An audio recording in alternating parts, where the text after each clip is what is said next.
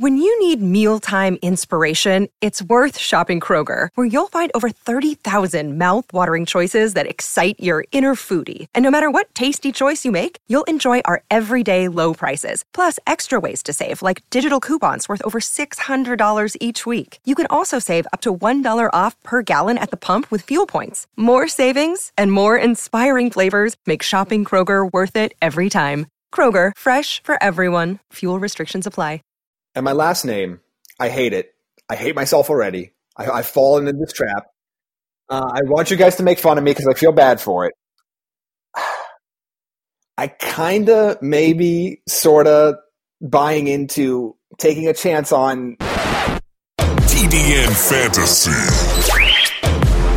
The TDN Fantasy Podcast with your hosts Paige DeMacos, Jamie Eisner, and Jake Arians. Welcome into the TDN Fantasy Podcast. Paige DeMacos, Jake Arians, Jamie Eisner, and we are going to go through our sleepers and our deep sleepers. But before we get into those lists that we've put together, there's been a ton of news over the last 48 hours. And it's that time of the year now where we're getting head coaches, GMs, and even owners that are talking almost every day to reporters. And that is helpful as we head into these fantasy drafts when we have injuries and things that you need to pay attention to. So one that I was particularly sad to see, and that's because I think everybody on the show is really high on the Colts, but I'm super high on the Colts as a team and from a fantasy perspective. And if Andrew Luck isn't healthy, I think we can all figure out what they're going to look like from a fantasy perspective. It's not going to be anywhere near what they will be with Andrew Luck. He has an injury that went from a calf strain and is now a high ankle sprain. We had both GM Chris Ballard talking with reporters and then Jim Irsay talking with reporters. Listen, guys, we've had this back and forth with Andrew Luck. What is your level of concern? Because we will not see him in the preseason at all. It's pretty high right now, just because I hate when these injuries start to change. And we're starting talking about a bone issue, I believe is the phrase that Jim Irsay used. I just get nervous. And I know now we live in a hypersensitive sports world when it comes to calf injuries, given what happened to Kevin Durant on a massive stage. I don't know if we're dealing with that specifically, but you do have to be concerned that this injury has lingered the entire training camp and entire preseason so far. I don't really care that we're not seeing him in preseason games. I care that we're not seeing him in them because he's hurt. I think that is a factor. If he's on the field week one, I'm not going to be that overly concerned, but it's something you have to consider now. And I have to drop him out of that top tier of quarterbacks. I had him up there with Patrick Mahomes and Aaron Rodgers. He was the number 3 guy for me, but I think he comes back down to the pack a little bit where he's in the Deshaun Watson and Matt Ryan territory now, where I can't really take him unless I'm getting into round 6, 7, or beyond at this point. Yeah, guys, look, I'm concerned. I know the kid. I know how damn tough he is. I know how he wants to be out there. He doesn't necessarily need a ton of reps. But if you think back to like the end of Dan Marino's career where he had like the giant the highest high top of all time, and it was like damn near to his calf on his right leg, he's not that player because Dan Marino couldn't move before he jacked up that ankle and had that giant boot on. Andrew is just as athletic as Cam Newton. His combine numbers prove that. He moves around a ton. And I agree with Jamie, man. When this stuff starts going from a calf to an ankle, and it's not just Kevin Durant, guys. I mean, you're talking about like Richard Sherman. There's been a bunch of guys with Achilles tendonitis or calf tendonitis, and the Achilles blows. And I'm not saying that's the case, but this thing's lingering way too much for a really athletic guy. If he's out there week one, I know his toughness. He doesn't need a ton of reps to be really, really good. But I know how tough he is, and it's definitely starting to scare the hell out of me. And even if he drops a little bit, he's still going to be overdrafted. From a fantasy value, it's really starting to get into that territory. I'm getting nervous. My level of concern is high for the players around him because when you look at what T.Y. Hilton's value is and some of these other guys, if Andrew Luck isn't healthy, it's not the same offense. It's just not going to be. So it's just something to monitor, obviously, as we continue to get news about that. The next player we want to talk about here is Emmanuel Sanders, who first and foremost reportedly had tightrope surgery on his other ankle. Okay, so not only did he have his Achilles surgery, but then he had tightrope surgery on the other ankle, like a 2-for-1 deal. I heard a lot of people joking about he just went in for surgery, and they're like, you might as well just take care of both. But the big news here is that Vic Fangio says that he's going to be ready to play in the preseason. He was scrapping with Courtland Sutton, and one of the reporters that follows the team was like, listen, he he was fighting with Courtland Sutton. Like, they were scrapping, and he's like, he looks pretty damn good. He looks ready to go. So this would be news to us if Emmanuel Sanders is, one, ready to go in the preseason, and two, could be starting week one. Jamie, what is your level of excitement, I guess, or how are you going to evaluate this with Emmanuel Sanders? Because most people had him outside of their top 200 and not drafting him right away because the injury concern, obviously, coming into the season. Yeah, it's tough because I was one of those people that didn't even have him ranked for a long time, and I think he finally cracked my rankings last week. I actually moved him in up to number 40 in my wide receiver rankings this year. It's a risk, obviously. There is not a strong, really any track record of guys coming back in year one, or really even beyond that, off of a major Achilles surgery and having a ton of success, at a skill position. It does happen occasionally, but there's not a lot of that. And considering when he tore his Achilles to this point, I mean, he is so far ahead of schedule. It's almost like Adrian Peterson-like. I want to see him on the field in real game action. I want to see what the muscles around that Achilles look like. Does he have a lot of strains in his lower leg when he's back on the field playing at full speed in real games? But for somebody that right now, if you could take him as your 5th or 6th or 7th receiver off your bench, he's got wide receiver 2 upside. If he's on the field, we've seen it. Yeah, guys, look, you're talking about a young team, and a lot like Demaryius Thomas last year, a guy with a pretty big cap value that I think they'd like to move on from. It wouldn't surprise me at all if they want to get him on the field in the preseason as trade bait for injuries or teams that are thin at wide receiver for a veteran presence to prove that he's healthy enough to play.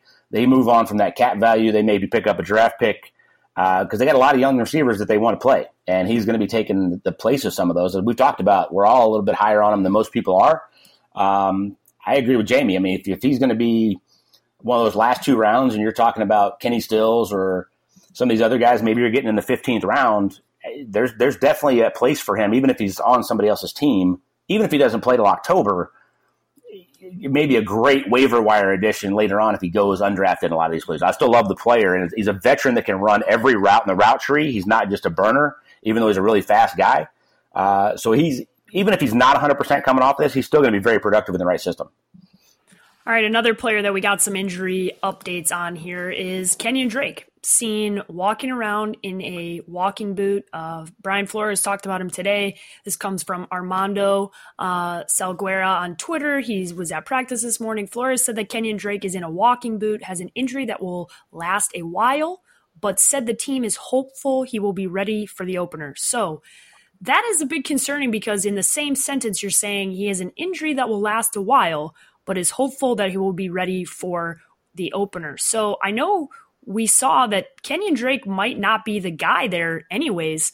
Guys, what are your thoughts here in this Miami running back room? Well, that Kalen Ballage is going to be the starting running back, and now they have the easiest path to making that decision without there being much fanfare. I'm not saying that this injury isn't legitimate. It absolutely is. It's just I have so much concerns now because I was willing to write off the Adam Gase era and say, you know what, Adam Gase just didn't like Kenyon Drake. Kenyon Drake's going to now get the opportunity to be the featured back.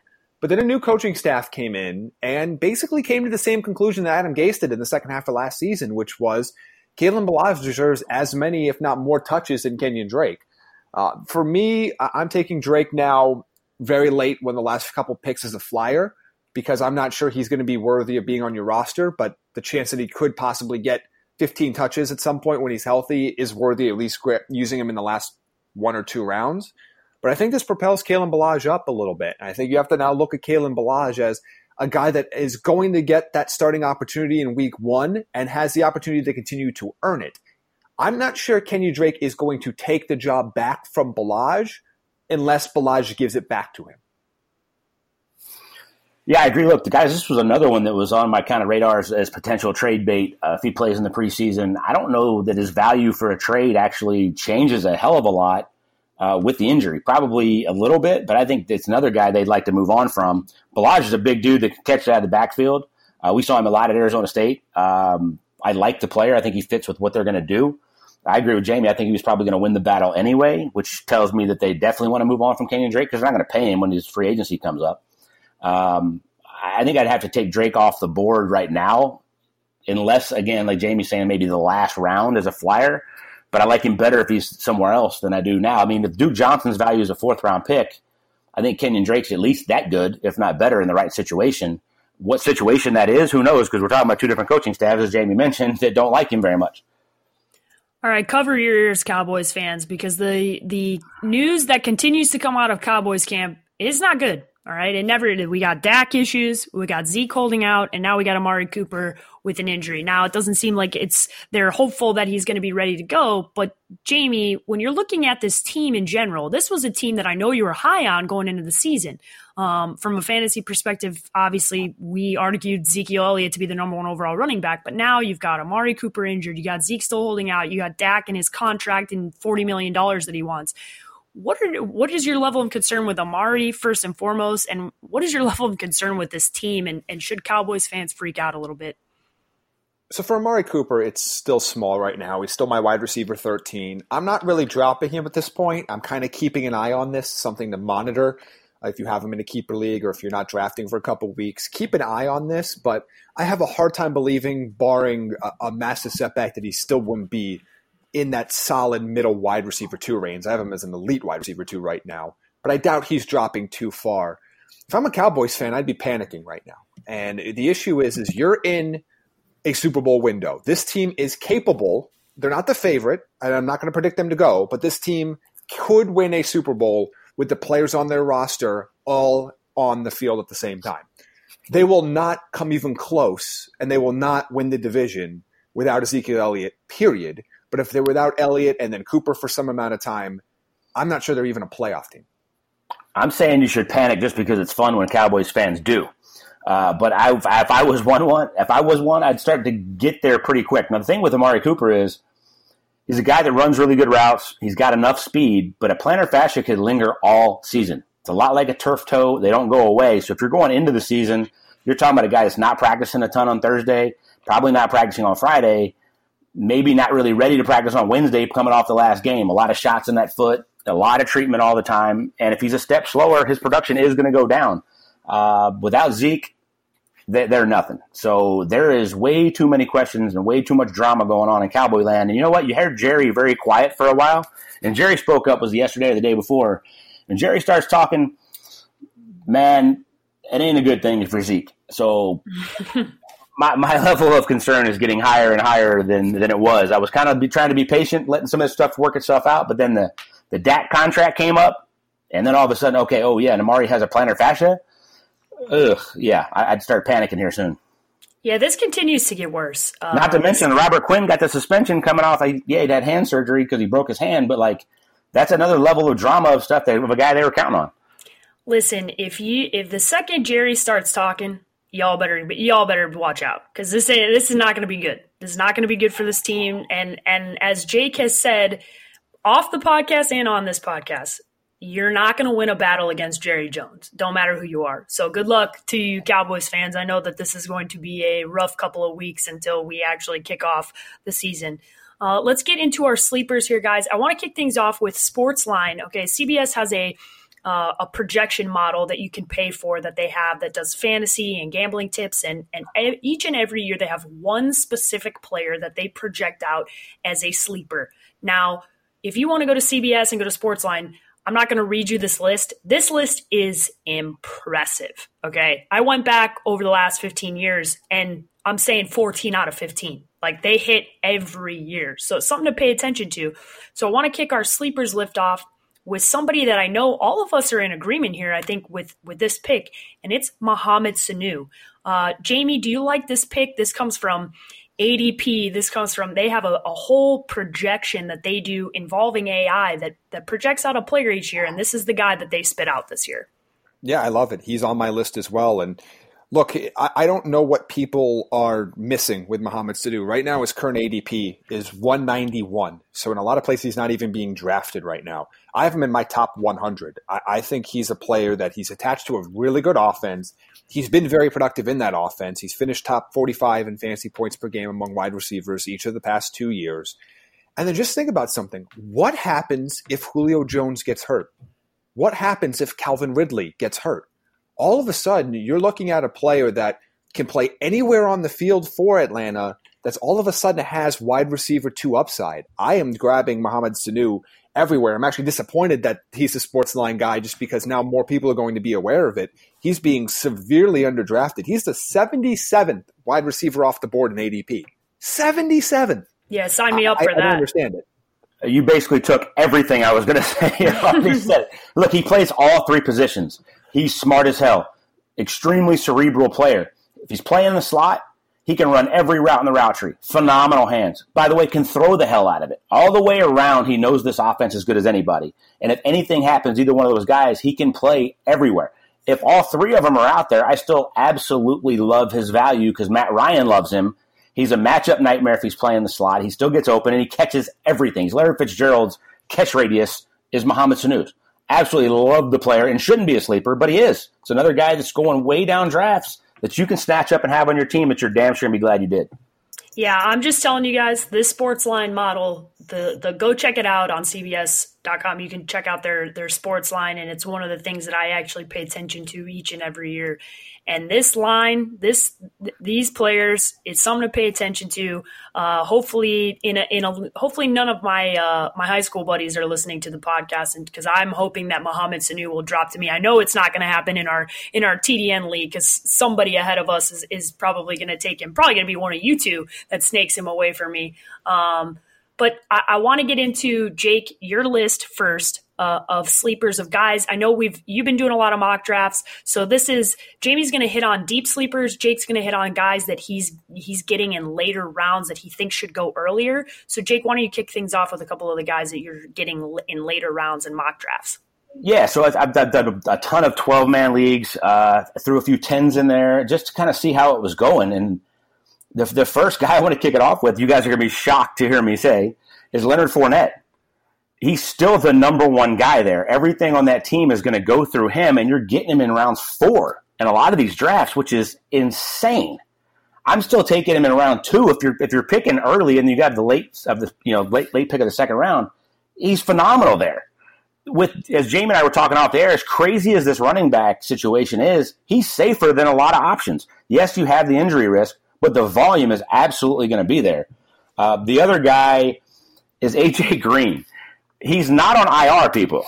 Like, this is insane to me. I was getting him in rounds 9, 10, and 11.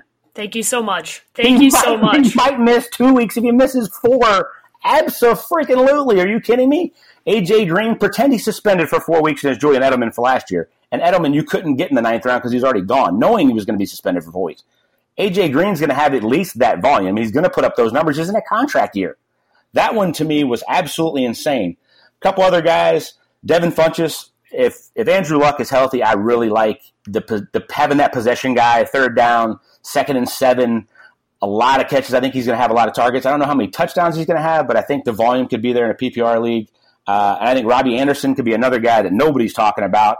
He's still really the number 1 guy there. Jameson Crowder is going to get some a lot of volume in the slot, but I think there's a decent play there as well.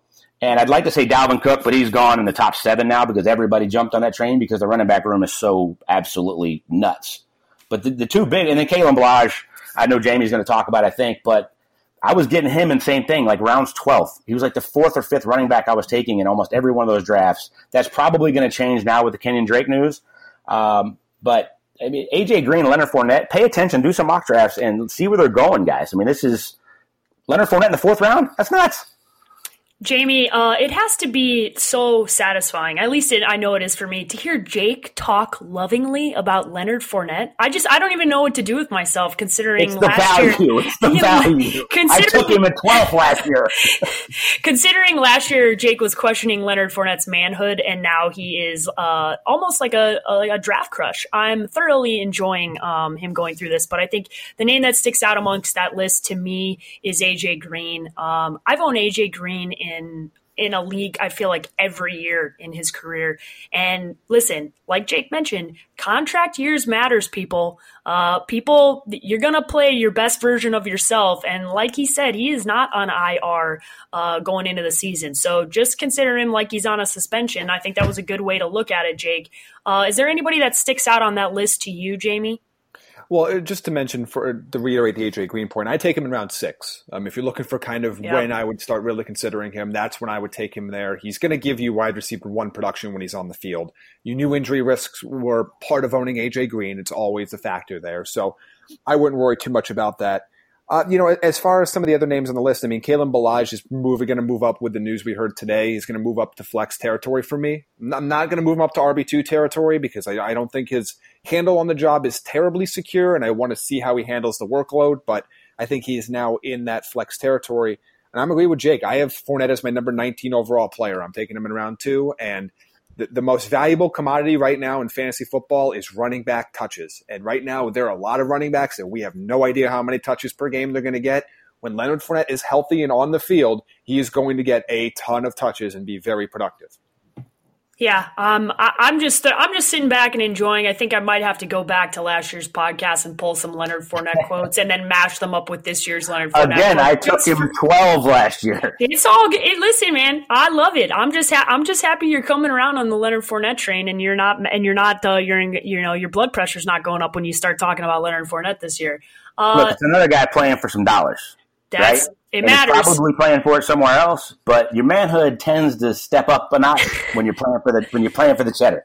Yeah, those 50-50 hamstring injuries all of a sudden become he's less probable and more like he's going to start. And I think we've talked about that at nauseum.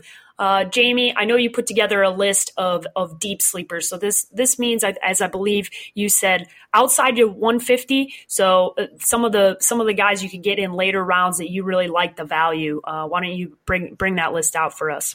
Yeah, so these are guys outside of the top 150 ADP that I'm at least 50 spots or more higher on than where they're going in drafts. So the first one I want to start with is Dion Lewis. I continue to think that he's one of the most underrated players in fantasy.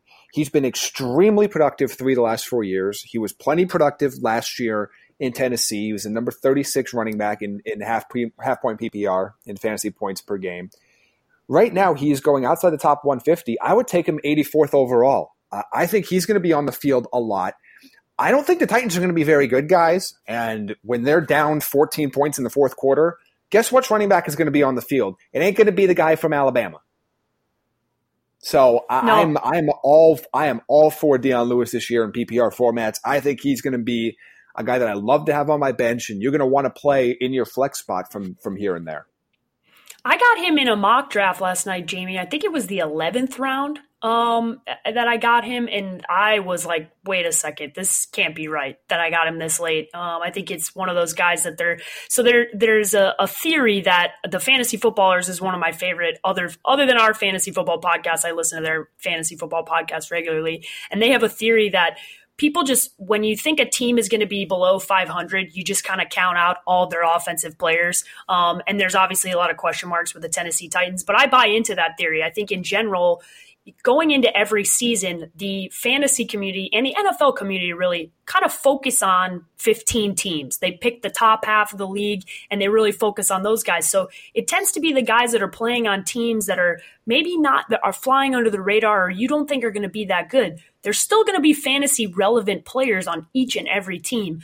Jake, your thoughts on Dion Lewis? Yeah, I was going to put him on my list, but selfishly I didn't want to say his name because I was getting him in like 10, 11, 12 as well. Look, he's James White. It's just exactly what you just said. Everybody talks about the Patriots, and nobody's talking about the Titans. If they are bad like we're talking about, there's a ton of trash yards, which absolutely matter in fantasy when you're trying to throw it and come back, and he's the guy on the field, as Jamie mentioned. Love the player, phenomenal hands, runs great routes out of the backfield, can run it if you need him to, and he fits exactly with what they want to do. They want to run it, but if they're down, they're going to have to throw it. He's going to be in there a bunch, and the targets are going to be there. Jamie, who else makes your deep sleeper list? Well, one of them is, and I won't spend too much time on this because we've talked about him ad nauseum, but Mike Davis. I continue to sit here and think that I would not be surprised if Mike Davis is getting the lion's share of the carries, at least early in the season in Chicago. He's right now going outside the top 190. Last year, even with all the other running backs there, even with Chris Carson, even with Rashad Penny, he finished just outside the top 40 running backs. He can be productive even with multiple other backs there. Somebody that I would take, in that round 11, round 12 range that's really going undrafted right now. So I've talked about him ad nauseum, so we don't have to go back down on him. But the other guy I would say, and again, this is assuming Andrew Luck's going to be relatively healthy, is Nyheim Hines. I think people are underestimating what he did last year. He was a top 40 running back in half PPR formats. I think that role is going to be there again. Marlon Mack is not catching passes out of the backfield for Indy. It's just not happening. That's not the role they see him in. They've lined Nyheim Hines up outside a lot last year. I think we're going to see that again this year, especially with guys like Paris Campbell not really practicing much as a rookie coming in. There's going to be opportunities there on the outside. I would take him inside the top 100. Jamie, I want to go back to your point about Mike Davis, because I saw this as a theory kind of floated out there by it's actually by Adam Rank and then a couple of the other NFL guys, and that's, you guys know I'm excited about David Montgomery, as are a lot of other people, but is that the type of scenario where you're seeing Montgomery go so much earlier that maybe you go out and you get a Montgomery and you get a Mike Davis with the thought process that Mike Davis might be the guy earlier on and Montgomery might be the guy later on in the season? I mean, sure, you can. I mean, I think if you're going to invest a lot of draft capital in Montgomery, you have to consider taking Mike Davis late. But I would take Mike Davis even if I don't have Montgomery. Because, again, I don't think Mike Davis is going to end the season as a starting running back for the Bears. I'm not saying that. But the first 8 weeks and the first 4 weeks, they matter too. All the wins count in the first 12 or 13 weeks of your season leading into the playoffs. And if he's somebody that you could get a potential starting running back that could get 15 touches a game on a good team and a good offense in the 12th, 13th, 14th round, I'm going to take that chance. And you know what? If he doesn't start, you drop him and you take whatever the hot, sexy waiver wire pick is after week 1 anyway. There's really no risk where he's going. Guys, I'll tell you where I like it is the weather changes. They play in a really crappy division weather-wise. Yep. You're talking about a big, powerful guy, and you watched last year this offense change in November. Now, I like him early. I think there's probably going to be a lull halfway through, but I'd love to own him in November, especially if I took him in the 14th or 15th round and he sat there all year. I agree with Jamie. There's going to be a time where you're going to want to play him. And if there's any injuries at all to that backfield, his production goes way up and you're going to be damn glad you got him sitting And I think the thing to note here is that he's not competing with 2 running backs. He's competing with 1. Tariq Cohen's touches and Tariq Cohen's usage in this offense is not going to affect Mike Davis. It just isn't. And if there's actually the running back I would be most concerned about relative to ADP in this offense overall, it's Tariq Cohen, because I think his touches are way more likely to fluctuate on a week-to-week basis than either of the other 2 running backs. Yeah, Tariq Cohen, just because obviously I pay the closest attention, he kind of has a carved out role in this offense, and he's gonna see what he's gonna see. But where I'm seeing him get drafted, as much as I like Tariq, and obviously as a Bears fan, I'd like to have at least one guy on the team. I'm not gonna take him for where he's getting drafted, especially in my league that has all 16 guys, including myself, guys and girls from Chicago. So you already know what's happening in that league. Jamie, who else do you have on your list of deep sleepers? Well, a few more running backs here. One of them I've talked about a lot, Jalen Richard. The funny thing is I know Josh Jacobs came out today on Twitter and said, if you don't see me on Hard Knocks, it's because I'm hiding. Well, part of the reason he's hiding is because he's not on the field as much as people would like him to be. And Jalen Richard is on the field a lot. And Jalen Richard's going to be on the field for passing downs. And for the second year in a row, I don't think the Raiders are going to be very good. And they're going to need to be coming from behind, down multiple scores in the fourth quarter. And Jalen Richard's going to be the guy that's on the field making a lot of the pass catches there because he knows the offense and John Gruden trusts him. He was a top 40 running back last year in that role. Somebody that's going right now outside the top 70 running backs. Again, I wouldn't take him super early, but when you're talking about the end of round 12, round 13, somebody that can spike into flex territory for you certain weeks, he was somebody that I had on my bench a lot last year, and I definitely want on my bench again this season. Yeah, I like that one. I think Josh Jacobs, as high as they drafted him, as good as he catches out of the backfield, I think could, if he's not healthy or it's taken him a while to acclimate to the offense, could play into that later. But I'd love to have him where you're talking about early. Because all of these mock drafts I've done, a lot of these guys aren't even getting drafted. It's insane. And you're talking about a 12-man league. If you could pick him up in 13, 14, or 15, he's going to have an absolute role, again, to have on your bench, flex territory, whatever it may be. And I think that's important to note. Sorry, Paige, I didn't mean to cut you off there. But you don't have to, especially when you get outside the first 7 rounds, don't think about you drafting these guys that you have to keep them forever. If there's a player that's going to have a role on your team early in the season, but you think, it's unlikely I'm going to use them late, grab them. I'll call it the reverse Kareem Hunt. Everybody's so willing to take Kareem Hunt in the top 100, and waste the bench spot for the majority of the regular season, but they're not willing to take a player like Jalen Richard in the 13th round who you say, yeah, he's probably not going to be much use to me in week 13, but he's going to be productive for me early in the season. It's very strange. You're not committed to these guys late forever. If there's a role on the team early in the season, ride them until that role goes away. There are always going to be waiver wire options for you. Always. I always tell people when they ask about what separates good fantasy football players from bad ones, I always tell them they understand that they don't get an emotional attachment to their players, because you have to be able to and you have to pay attention to the waiver wire. Jamie brings up a really, really good point. People who hold on to guys too long tend to have issues because they're not willing to make the moves that you need to make. And listen, that's what these late rounds are for. You're taking flyers on guys. You're using them for weeks. You're playing matchups. You're looking at the schedule, right? That stuff matters. You look at the first 4 weeks and you go, hey, they play a couple defenses that aren't so good against the run. Those are things that you have to pay attention to when you're talking about these later rounds. Jamie, you got anybody else on your deep sleeper list? A couple running backs before we get to the other position. One, Chase Edmonds.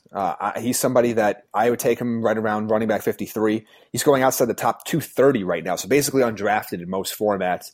I have him at number 134. If Kingsbury and this Cardinals offense are going to run anywhere near 70 plays a game, David Johnson's not going to be on the field for 70 plays a game. It's just not going to happen. It's not going to happen. I don't care if he stays healthy for the whole season. It ain't happening. So Chase Edmonds might have a minimal but fairly productive role on a week-to-week basis. Plus, if anything happens to David Johnson, he's going to be the guy in an offense that's going to throw the ball a ton and is going to run a ton of plays. If you're taking him right now in the 12th, 13th, 14th round, even as a non-handcuff, like I would handcuff him if I have David Johnson, because right now the running back situation is such a mess.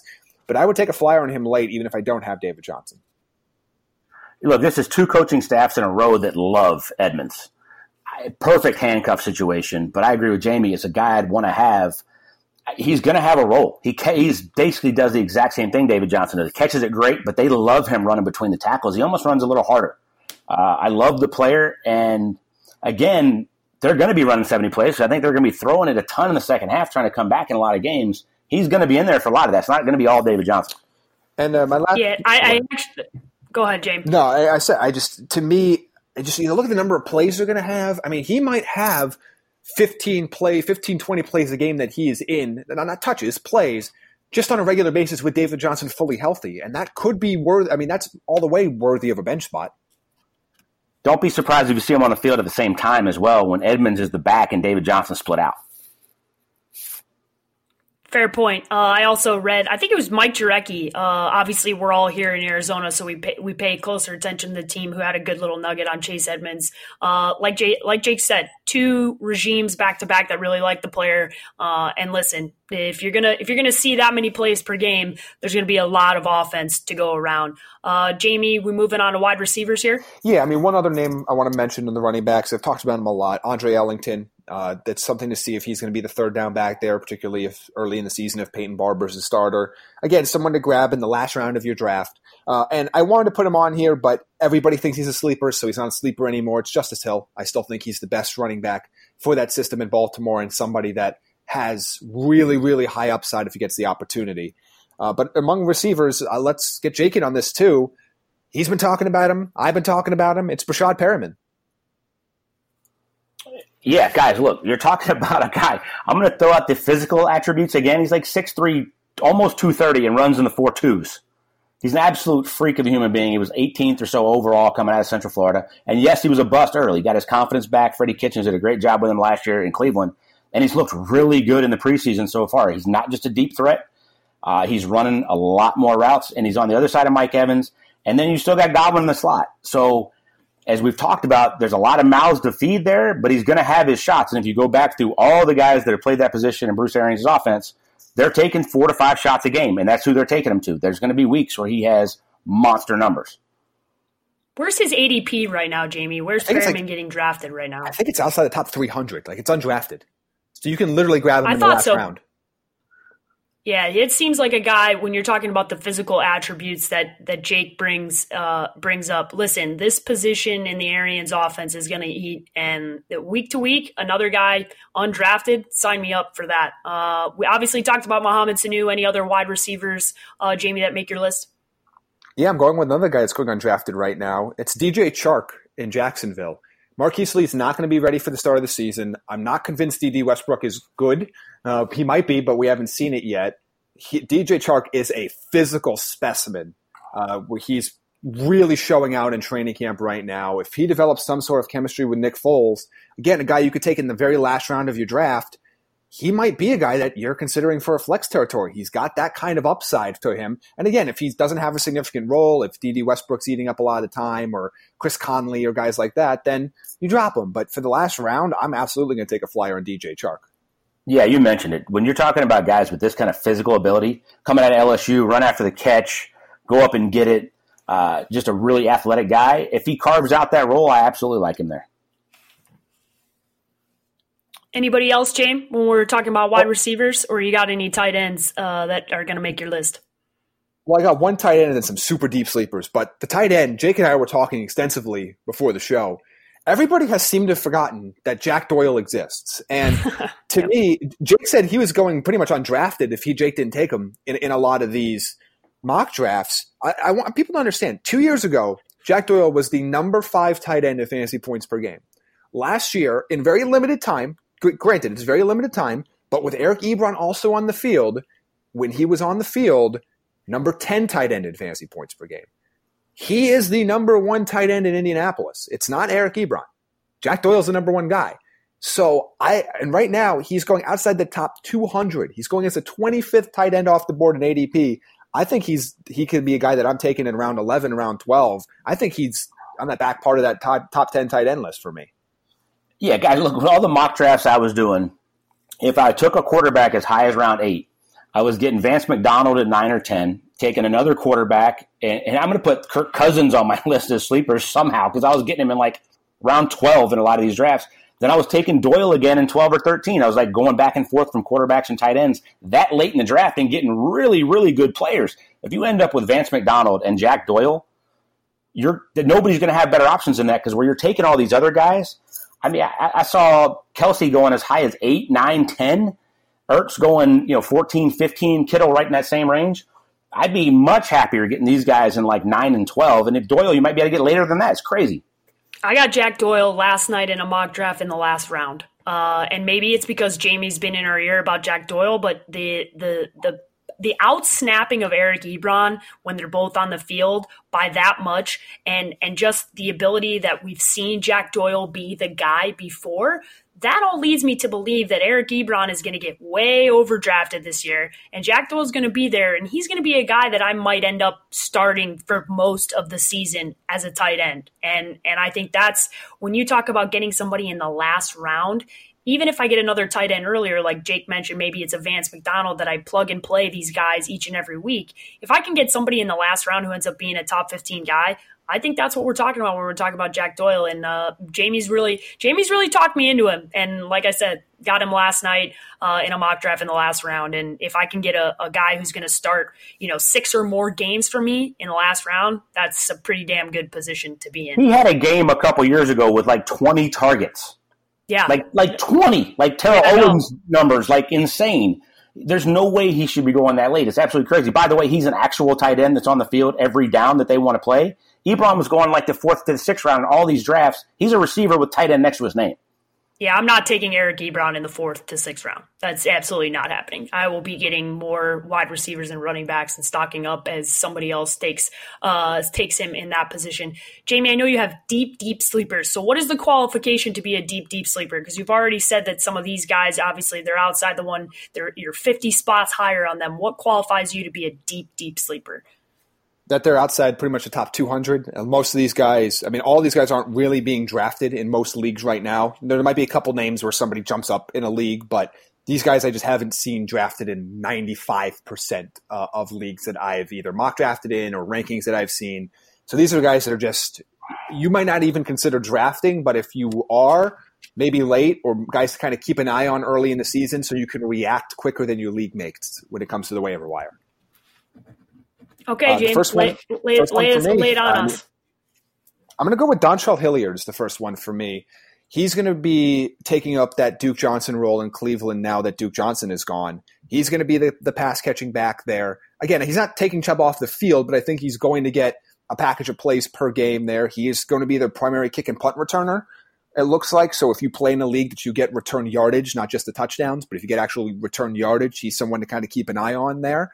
That role in that offense has been at least worthy of a bench spot, if not flex territory in the past. So I want to see how that role has value in Cleveland this year. And I would, again, Dontrell Hilliard's not going in anybody's drafts right now, but someone to kind of keep an eye on. Yeah, look, it's probably a great handcuff situation too, especially weeks 1 through 8 before Kareem Hunt comes back. He's going to have some plays. You're talking about an offense that's going to run it a lot with Chubb, and if Chubb runs a 9 or 10 play drive and he goes back out there, he's going to need a break. Talking about what we did with David Johnson and Chase Edmonds, Hilliard's going to have some plays. Other name for me would be Brian Hill in Atlanta. He's having an unbelievable training camp down there. I think it's very reasonable that he could actually jump Ito Smith on the depth chart and be the number 2 behind Devonta Freeman. He might even carve out his own little package of plays there. Not someone I'm going to draft right now, but someone I'm going to really keep an eye on that, because that offense is going to be really, really strong. Devonta Freeman has an injury history, and he's someone that's having a really, really strong camp. And Ito Smith's going in the 9th, 10th, 11th round. Talking about some of these guys getting underdrafted. That's a guy that was getting way overdrafted. He was gone early-ish in every one of the mock drafts that I did. I like that one, too, to pay attention to. And so now kind of going to wide receivers, I have 3 more names here. One of them, Jalen Hurd. He's having another strong camp out there in San Francisco. I get the sense that from Kyle Shanahan's comments that he's kind of lighting a fire under Dante Pettis, and Dante Pettis hasn't quite had the camp that he was hoping for, by basically coming out and saying, yeah, your spot as a starting receiver is not guaranteed. I think there's going to be some value there. We've talked about this a lot with Miami, but I think it's going to be that way in San Francisco as well. There's going to be value beyond George Kittle for the pass catchers there. It's just kind of carving out which guys have the most likely opportunity. And if Jalen Hurd continues to excel through the rest of this preseason, he might be on the field a lot for Kyle Shanahan. And if he is, that's somebody I want to consider with the last pick.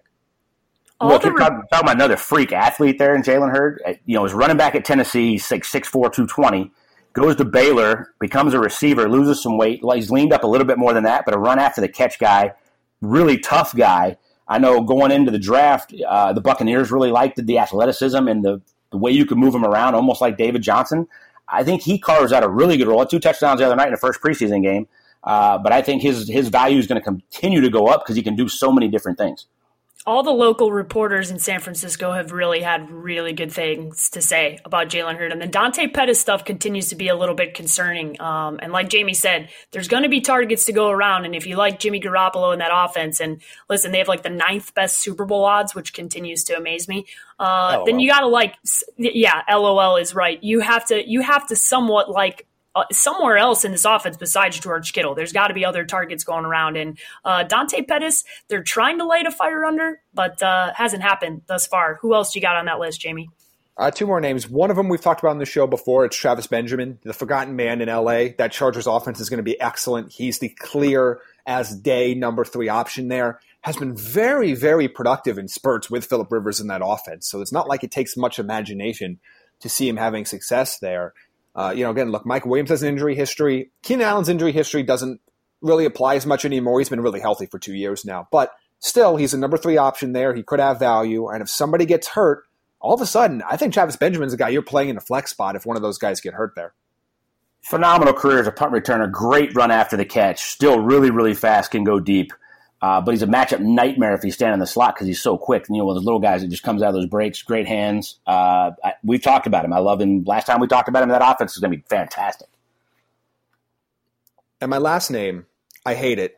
I hate myself already. I fall into this trap. I want you guys to make fun of me because I feel bad for it. Oh, man.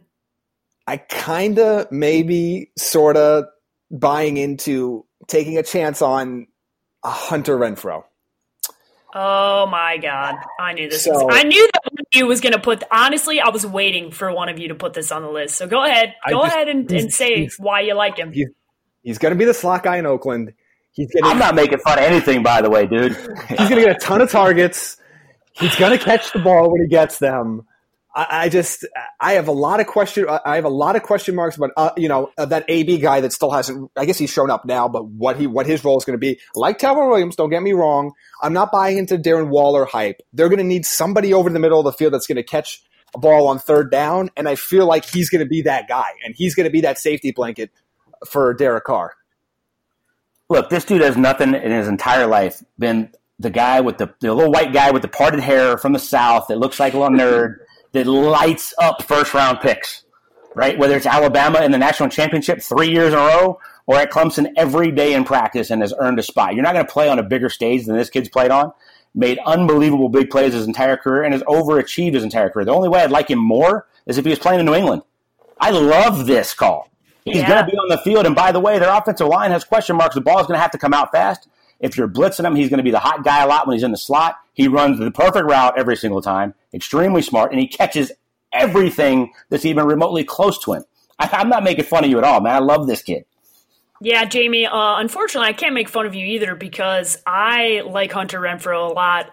Other than his singing ability on Hard Knocks, which was absolutely atrocious, the kid has really, really good and built up a great relationship with Derek Carr. That was an article that I read off of The Athletic that Hunter Renfrow very early, which doesn't surprise any of us, right? Derek Carr is a hardworking guy, and so is Hunter Renfrow. And listen, AB hasn't been in practice, so that means all the wide receivers have been eating a little bit more, getting a little bit more reps, and everybody moved up the depth chart, as they said in Hard Knocks on this last episode. Listen, they're all getting more opportunities. Now, when AB's back in there, we know that AB's going to be the man. But that being said, all this extra practice, all this extra time to build up chemistry with Derek Carr is a good thing for a rookie.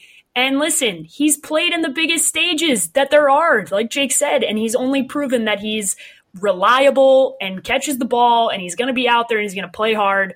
As much as I'd love to make fun of you, Jamie, I actually really, really like this one. So no teasing from me or Jake. I appreciate that. But two things of note there, too. When AB comes back, he's kicking J.J. Nelson off the field. He's not kicking Hunter Renfrow off the field. They're not playing the same spot.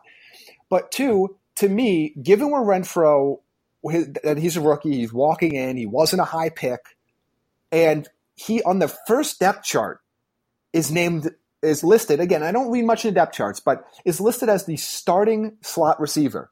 When's the last time you have seen a player that drafted or in that range where he was taken, like not a high pick, and that instantly steps in like that, and on a team depth chart where they know people are going to pay attention, even if the coaches don't really care that much, they know people in the media and us, we're going to care.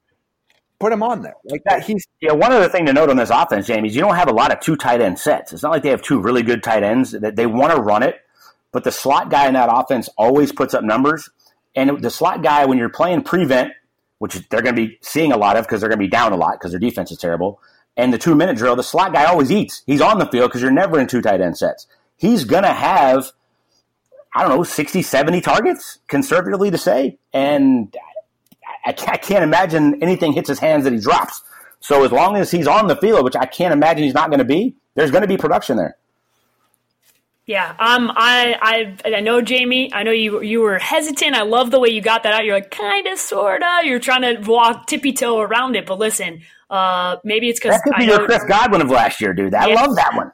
I like it too. I like it a lot, and I have a feeling that because of the Raiders and the fact that team is getting overlooked, as John Gruden so eloquently put in Hard Knocks, you're probably not a lot of people going to be paying attention. And other than AB, I don't really hear much other than Josh Jacobs' name from a fantasy perspective.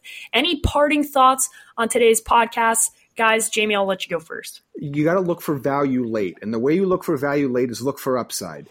And it's finding guys that are going to be on the field a bunch, finding guys that have the opportunity to win a job on the field a bunch. And those are basically the names that we have talked about here. Some people think upside late is drafting rookies, and that's not necessarily the case. You have to see what their role is going to be in the offense. I would much rather take a guy like take a guy like Dion Lewis, for example, who has a set role in the offense that has been productive in the past, than a guy like, I know it's a different position, but a guy like N'Keal Harry, who we're not certain is what their target share is going to be like, or what they're looking for, or if they're going to be successful. So you want to make sure that you take opportunity and their situation as much as their overall raw talent. And last thing of note, just somebody to keep an eye on. I don't know if you're going to have enough information by draft day, but if you want to spend a last round pick on Josh Gordon, it's not the worst thing in the world. That's all I'm saying. Yeah, there's zero information on what that even means, but if he's out there, he's going to put up some numbers. I said the same thing last week. Value, value, value, value, value.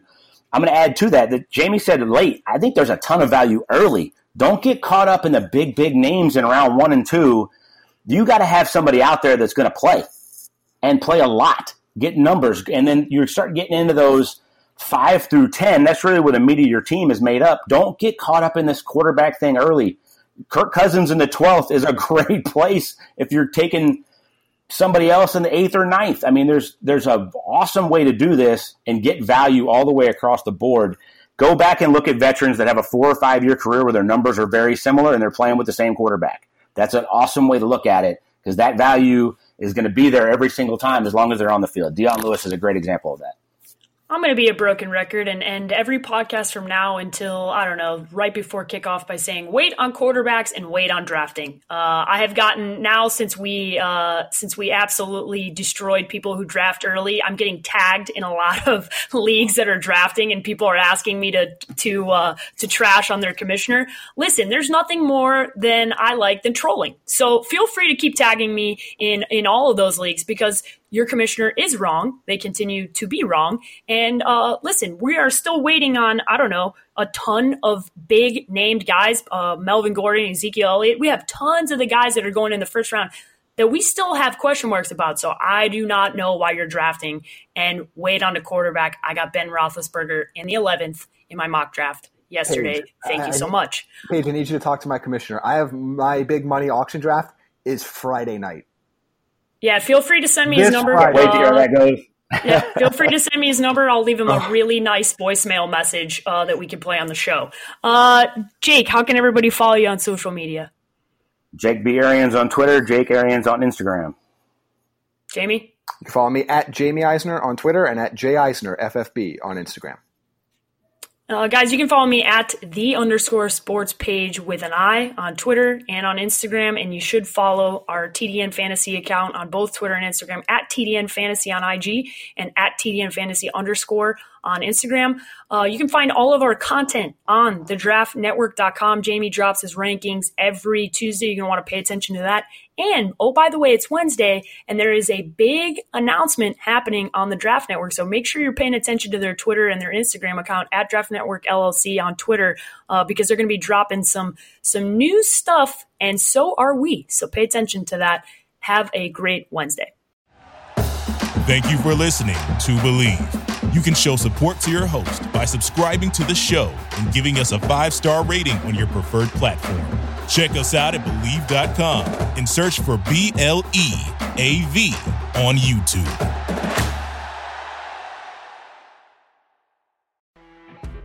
You know when you're listening to a true crime story that has an unbelievable plot twist that makes you stop in your tracks? That's what our podcast, People Are the Worst, brings you with each episode. I'm Rachel. And I'm Rebecca. We're identical twins who love true crime cases that make you say, didn't see that coming, and we hate the people responsible for them. Listen to People Are the Worst now on Apple, Spotify, or wherever you get your podcasts.